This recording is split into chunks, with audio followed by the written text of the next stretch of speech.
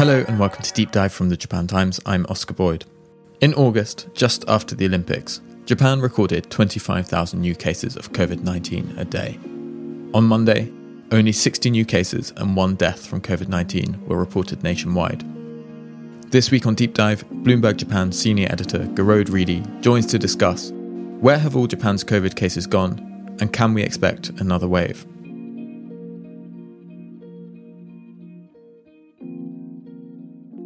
Gearoid Reedy, welcome back to Deep Dive. Thank you so much for joining me again. Thanks for having me back on. And everything's changed since the last time we had you on, which was about this time last year, if I recall. And in that episode, you correctly predicted the third wave of coronavirus in Japan. So I'm hoping your powers of prophecy are still intact. Well, certainly not claiming any powers of prediction, but it definitely seemed to be the way things were going last time. And I hope that stood the test of time last time. So could we begin with you painting the picture of the last 6 months of COVID-19 in Japan? Certainly, yeah. Well, I mean, it's really been a huge change, one that we really haven't seen the like of, I think, in other countries around the world, which is what makes it so fascinating right now. We've gone from, in August, there was a peak, the worst wave that we had seen in Japan so far, where we were seeing, 25,000 cases a day in the middle of summer, to a situation now where the cases have fallen by about 99.7%, give or take, to about 150 nationwide in Japan. I'm sure I don't need to tell your listeners, but just in case, that's a nation of 125 million people. And here in Tokyo, among a population of 14 million people, you're seeing, a little over a dozen cases a day. So it's been quite extraordinary. We saw massive declines in places like the UK and Israel at the start of their vaccination campaigns. But I don't know if you've seen one like this where cases have fallen even as, restrictions have been, the restrictions in Japan such as they were, need some, air quotes around that. But, I don't think you've seen it where restrictions have been lifted and cases have fallen so much and then stayed low, which I think is one of the interesting things. Mm-hmm. To the point where at the end of November, Tokyo cut the alert level on the medical system to the lowest of its 4 ranks. So there's not even the same pressure on hospitals that we did see earlier in the year. That's right. Since the pandemic began, this is probably the least pressure that you've seen on the hospital system, nationwide, and definitely in Tokyo, where we have, I think there's 2 or 3 serious cases. So those would be cases on a ventilator or on an ECMO machine. Whereas at one point you were looking at, more than 200, I think. And that situation is seen across the nation, where many prefectures, they haven't had a single case for weeks. They don't have a single serious case. And so, basically since last February, this is the best time, I guess you can say, of the pandemic that we've seen so far. I think this is probably a question that will be more useful for the listeners who don't live in Japan at the moment. But, Japan never had a so-called Freedom Day like countries like the UK had, but it has removed its state of emergency, which was designed to discourage people from going out at all. So for people who aren't living in Japan right now, could you give a sense of, what Japan is like right now in terms of activity levels and kind of how that compares to pre-pandemic? Sure. I mean, I guess I would start off from going, Japan had a state of emergency, but it never had what I would describe as a lockdown, anything comparable to what you would see in, most European countries over the course of the last 18 months, or in places like Australia and New Zealand, places like that. During the state of emergency, there were calls for cooperation. There were very light punishments. I'm not sure if any of them ever actually got put into place, for places that were disobeying calls to, not serve alcohol. There was never a time, for example, in which restaurants were asked to fully close. You could always, since, February 2020, when this all kicked off, you've always been able to sit down and have lunch in a restaurant, for example. But as you say, now all of those restrictions, or just those calls for restrictions, it's hard to choose the right terminology sometimes, have been entirely eliminated. The only ones of significance that kind of remain at the moment are large-scale events, sporting events and music events. So as you said, Japan did not have a freedom day. There was no point at which they said, even when the state of emergency ended nationwide, which was at the end of September, and that was the first time that no part of Japan had been under a state of emergency or similar measures since April, for example. There was a brief period in April when that also happened. But even so, people have been very cautious. The authorities have been very cautious, not encouraging a full return to normality. I guess this differs a little bit from last year when authorities were quite quick to encourage, people going out to restaurants, people going on travel, trying to support go to travel and go to eat programs, which were encouraging domestic consumption of food and travel. Exactly, yeah. And so and that was, I think, a well-intentioned attempt to boost those industries that were very hard hit.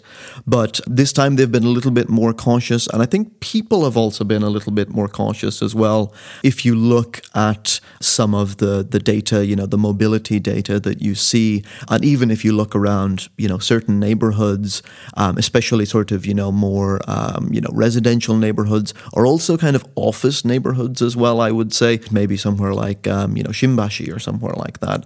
Things are not quite back to normal. And that's definitely reflected in the mobility data, where there seems to be a tendency for people not to go back to the kind of late night habits that they have.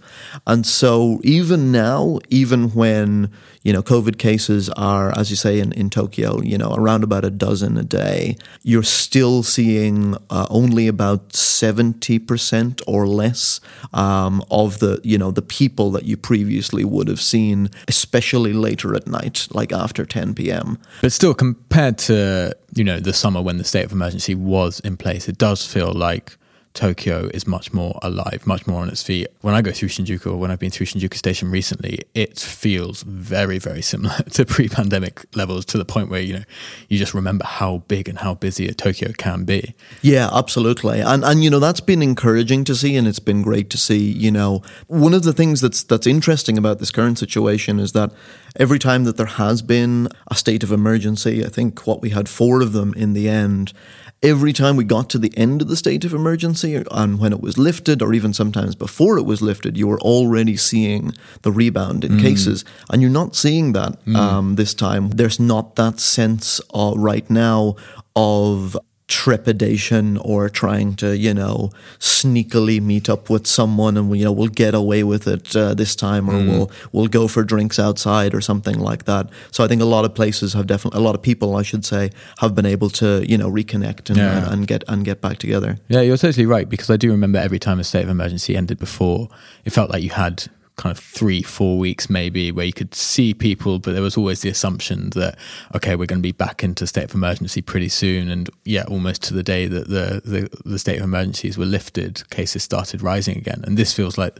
the most sustained period of relaxation, of low case counts since the pandemic began, really. Yeah, absolutely. So we've had, I want to say now, more than 7 weeks in Tokyo where cases have been below 50 a day. Right now, nationwide, the country is averaging like less than 1 death a day, which is unthinkable, really. You look at, for example, the UK, which has, obviously has had its early success with the vaccination campaign, and then has taken a interesting step, I think we'll say in summer, to lift all the restrictions and resist, going back into restrictions. So far, they've been able to balance that, but at the same time, that's coming at the cost of 1,000 deaths a week from COVID. Whereas in Japan, which has twice the population that the UK does, you're seeing 6 or 7 deaths a week. And not only that, you're seeing the number of deaths from, or just even cases, I should say, from influenza. Absolutely incomparable to 2 years ago. Where it's not a disease right now that's threatening the public health system.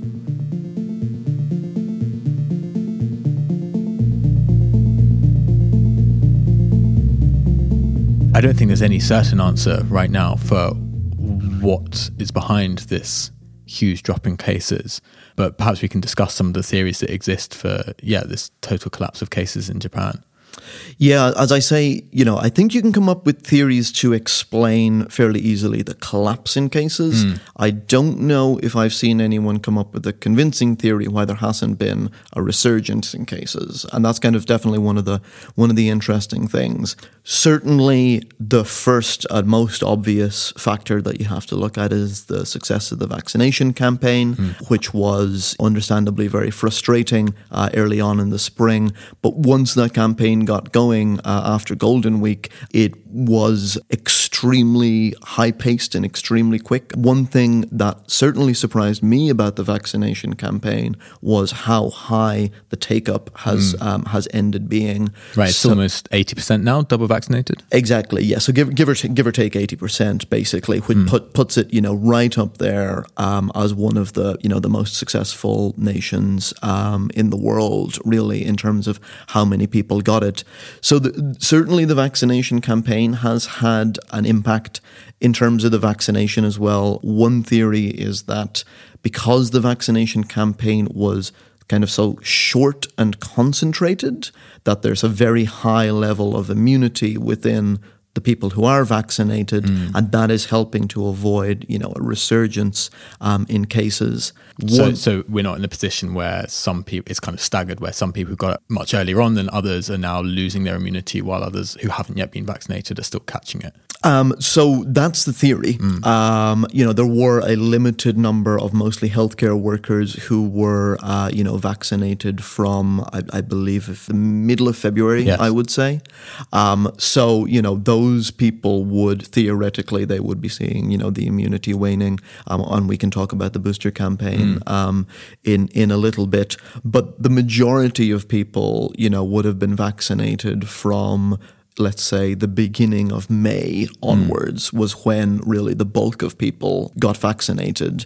So here we are, I guess, just over 6 months on from that. So, I guess we'll have to see what happens. If the, immunity starts waning after 6 months, which certainly evidence from other countries would suggest that it does, then you would only start to see that showing up, right about now.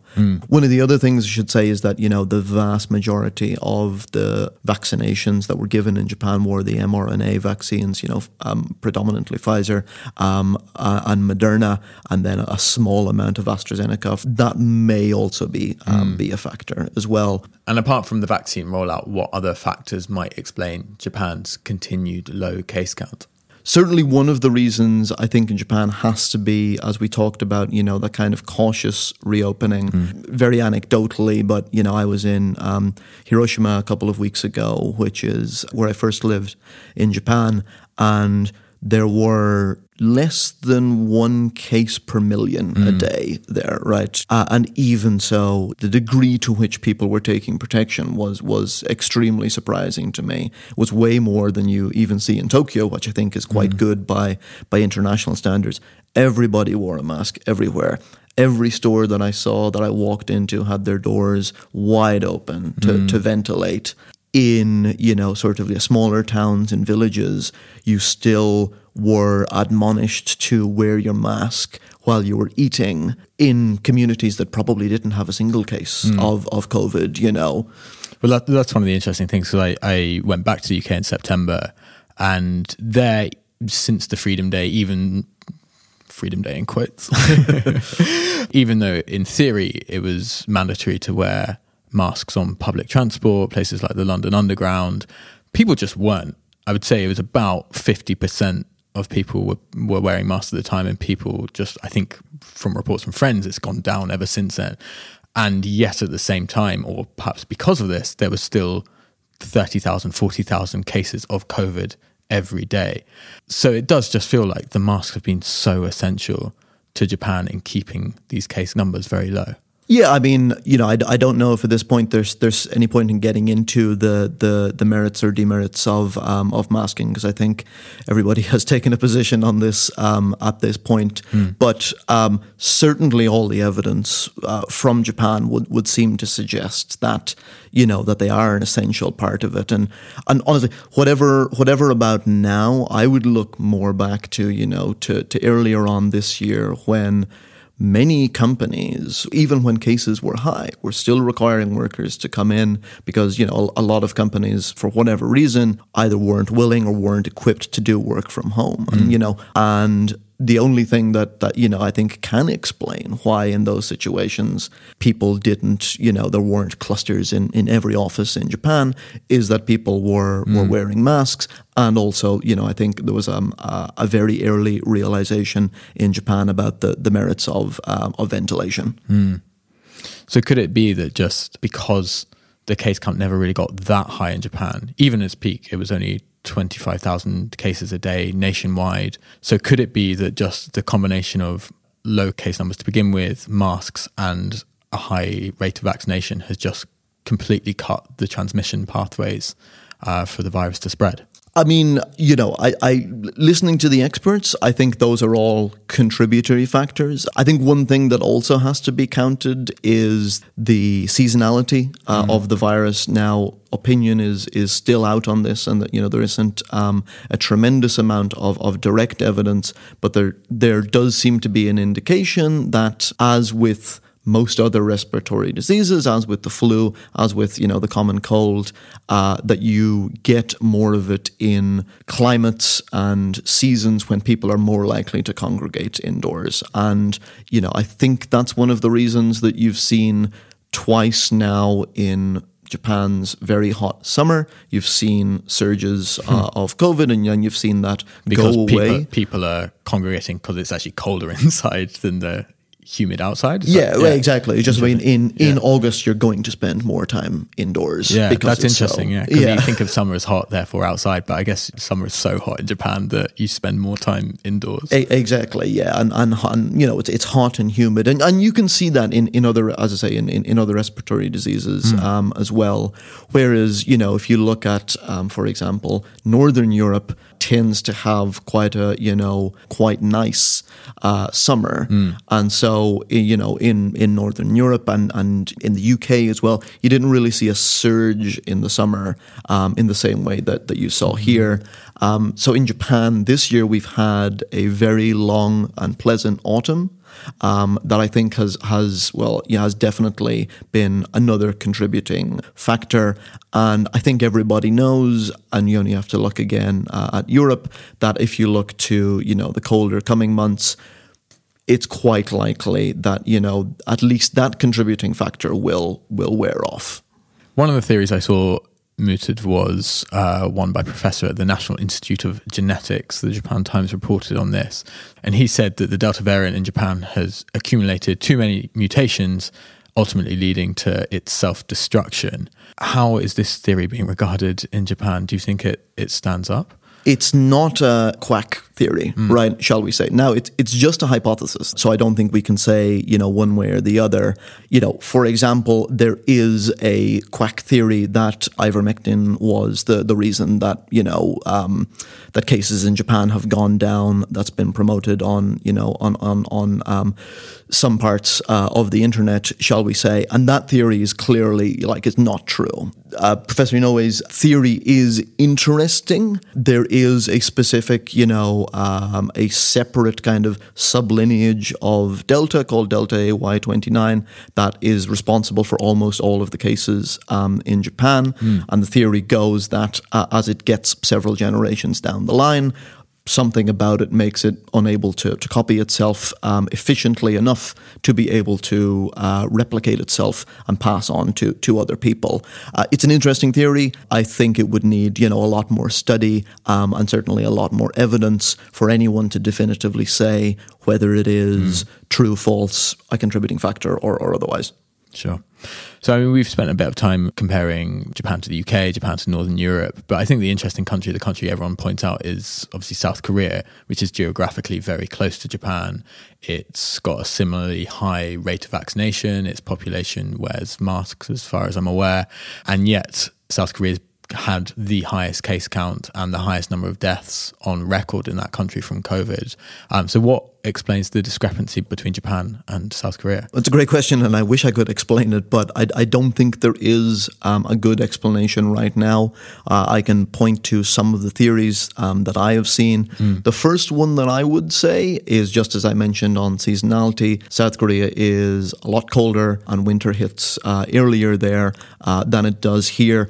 That's one theory for one contributing factor. One other theory, and again, I've not seen a lot of supporting evidence for this, but the theory goes that a lot of South Korea's vaccination campaign was done with AstraZeneca. I think we knew from the initial data that it's still quite effective, but it's not as effective as the mRNA vaccines, and also that the immunity wanes earlier. Now, there's data on both sides of that, and I myself don't have a position on that, but that's certainly been another theory that's put out there. I would say that it's something that people should be investigating, and I don't think it's given enough attention outside of these countries, or even within these countries, to be honest, because there are a lot of similarities to the countries, as you say, high levels of mask wearing. So it can't just be mask wearing by itself.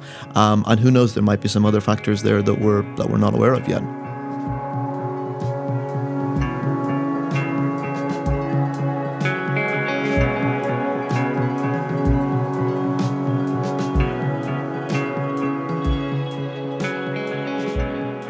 So, I mean, last year we did see the third wave coincide with the onset of winter, and also as the country, or I think it was impacted by the fact that the country had opened up with go-to travel immediately preceding that winter wave. We're now in a very similar situation where the country has opened up, even if people are still being cautious. Winter is coming, to quote Ned Stark on Game of Thrones.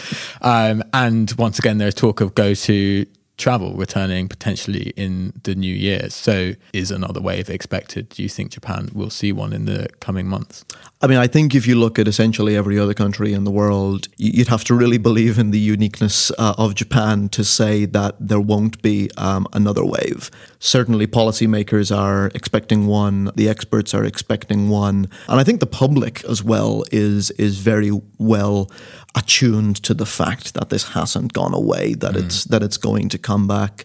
I think one thing that the policymakers in Japan have gotten right is that from quite an early stage, and even when there was a lot of good news, they have avoided being overly celebratory, telling people that it's fine, you can just take off your mask and burn it now or whatever, and then then they don't have to go back and give the contradictory advice 4 weeks later.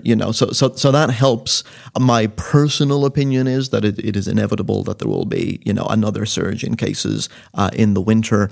How large that is and what damage that does it lead to another state of emergency? Those are definitely all questions that remain to be seen. Mm-hmm. So don't burn your masks yet. Do not burn your masks. Buy some masks now for the winter, I would say. Last week, everything was all about the tightening of the measures at the border. Despite all this, there have been, I think as of today, 3 cases of the Omicron variant detected at the border.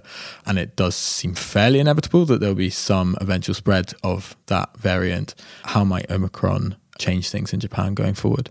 I think the first thing you can say about Omicron is that it gives what is quite a cautious administration under the new Prime Minister, Fumio Kishida, it gives them a reason to continue to be cautious. And I think what you're going to see, and that you saw last week from the quite chaotic but very quick moves to implement border control, and those have been very well received. So I think regardless of whether Omicron becomes, a dominant virus, which is just we don't know whether that's going to happen yet or not, it does give some cover for, the administration to continue to be quite cautious. And I think that's certainly something that you've seen Kishida learn from, the downfall of his predecessor. I just want to clarify that when you say it's quite well received. Obviously, I think in the international community, for a lot of people it wasn't, but I think you're referring to the poll that came out that said, I think 89% of people surveyed were in favour of the stricter border measures. That's right. Yes, sorry, I certainly didn't mean to say that it was well received by all. But yes, it did give a boost to Kishida's polling numbers. By and large, public opinion in Japan seems to favour moving more cautiously. Kishida's predecessor, Prime Minister Suga, he tended to move a little bit less cautiously, a little bit more in favour of trying to support business, trying to support tourism, trying to keep things going. And ultimately that led to, a huge decline in his public popularity. So Kishida certainly learned from that. So, and just the reason that I bring that up is because, if we do start to see more cases of Omicron in Japan, which I think is an if right now, then I think you will see the administration move earlier than maybe we might be used to in Japan so far. In terms of the virus itself, in terms of the variant itself, I should say, it's very much up in the air as we record right now, whether it's going to be a big deal or not.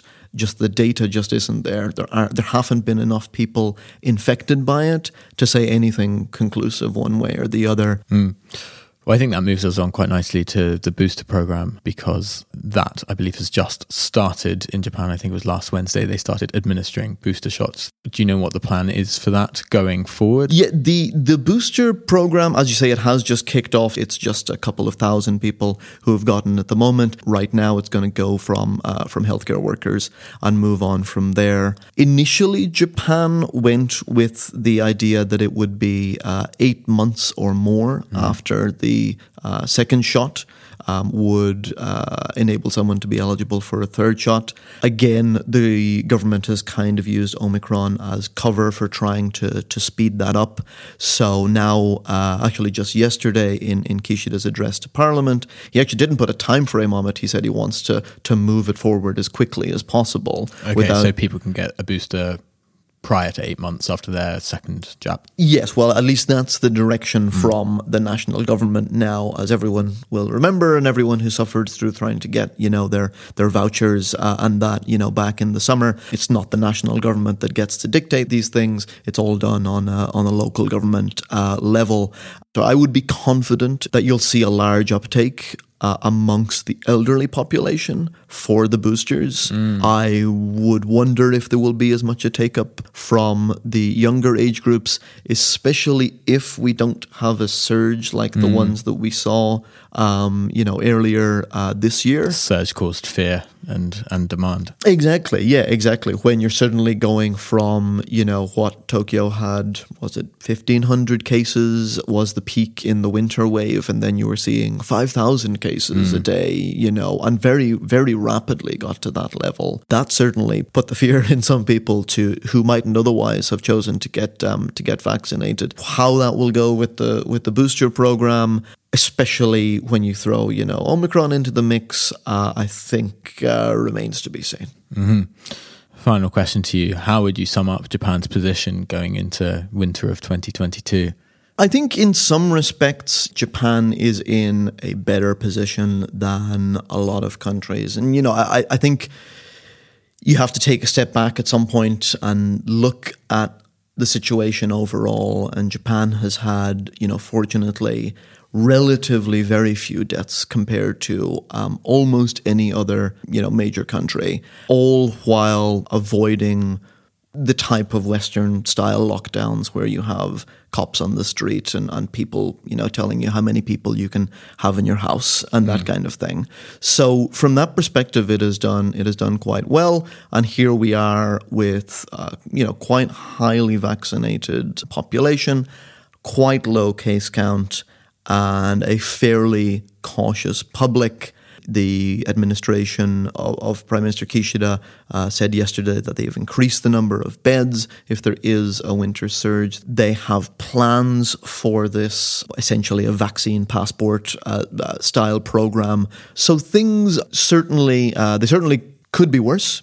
I think there's a flip side, as I mentioned, to the cautious approach that people have taken. It does have a downside on small businesses. It does have implications, broader implications across society. The border controls, obviously, I think, many of your listeners will have been personally affected by the border controls. I think there is a lot of merit to the arguments that the longer that Japan can't bring in students and new long-term workers is going to have, a damaging impact on society. As I say, I personally think that there's no doubt that there will be another surge.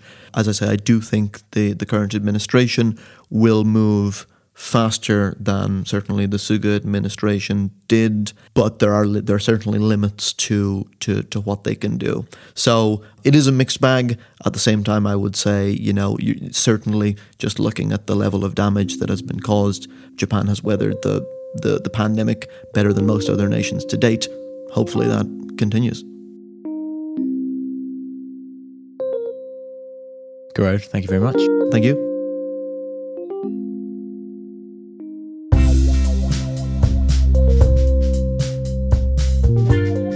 That was Gerold Riedy, a senior editor at Bloomberg Japan. My thanks to him for joining me this week. If you've enjoyed this episode, and I truly hope you have, please do me a favour, write the show a review or give us a rating on the podcasting platform that you use, or better yet, please share this episode with a friend you think might enjoy it. Also, the Japan Times is currently hiring new news reporters and a features editor.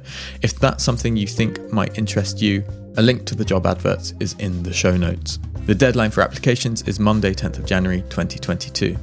That's it for this week's episode. Until next time, keep your masks away from the fire, and Podskare-sama.